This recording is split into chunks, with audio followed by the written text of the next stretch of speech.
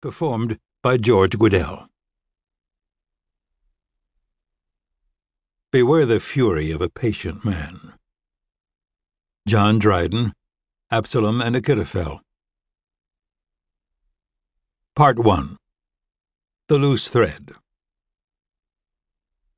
Chapter 1. King Saul Boulevard, Tel Aviv.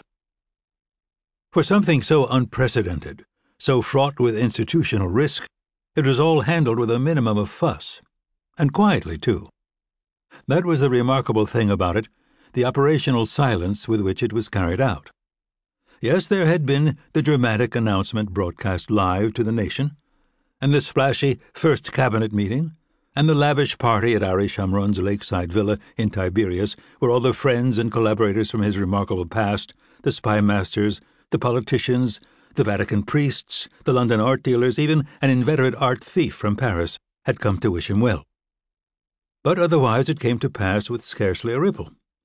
One day Uzi Navot was seated behind his large, smoked-glass desk in the chief's office, and the next Gabriel was in his place. Absent Navot's modern desk, mind you, for glass wasn't Gabriel's style. Wood was more to his liking, very old wood, and paintings, of course. He learned quickly he could not spend 12 hours a day in a room without paintings. He hung one or two of his own, unsigned, and several by his mother, who had been one of the most prominent Israeli artists of her day.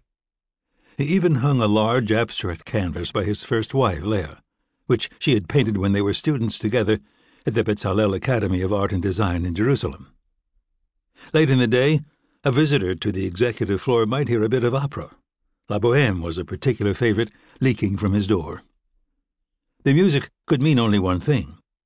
Gabriel Allon, the Prince of Fire, the Angel of Vengeance, the chosen son of Ari Shamron, had finally assumed his rightful place as chief of Israel's secret intelligence service. But his predecessor did not go far. In fact, Uzi Navot moved just across the foyer to an office that in the building's original configuration had been Shamron's fortified little lair. Never before had a departing chief remained under the same roof as his successor. It was a violation of one of the most sacred principles of the office, which mandated a clearing away of the brush every few years, a tilling of the soil. True, there were some former chiefs who kept their hand in the game. They wandered into King Saul Boulevard from time to time, swapped war stories, dispensed unheeded advice, and generally made a nuisance of themselves.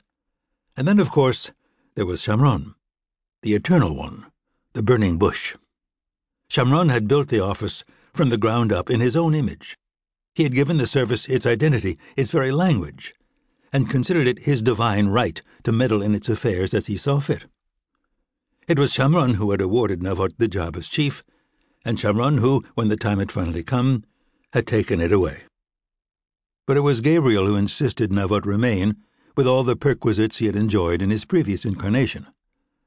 They shared the same secretary, the formidable Orit, known inside King Saul Boulevard as the Iron Dome for her ability to shoot down unwanted visitors, and Navot retained the use of his official car and a full complement of bodyguards, which provoked a bit of grumbling in the Knesset, but was generally accepted as necessary to keep the peace.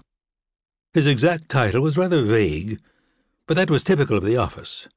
They were liars by trade. They spoke the truth only among themselves. To everyone else, their wives, their children, the citizens they were sworn to protect, they hid behind a cloak of deception.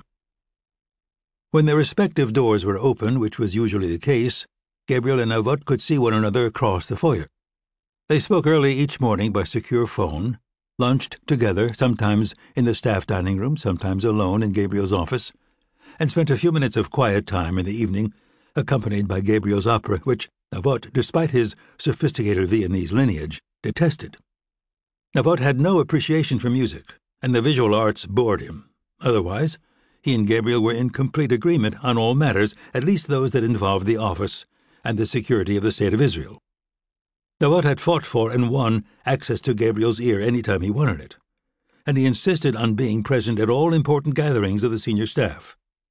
Usually he maintained a sphinx-like silence, with his thick arms folded across his wrestler's chest, and an inscrutable expression on his face.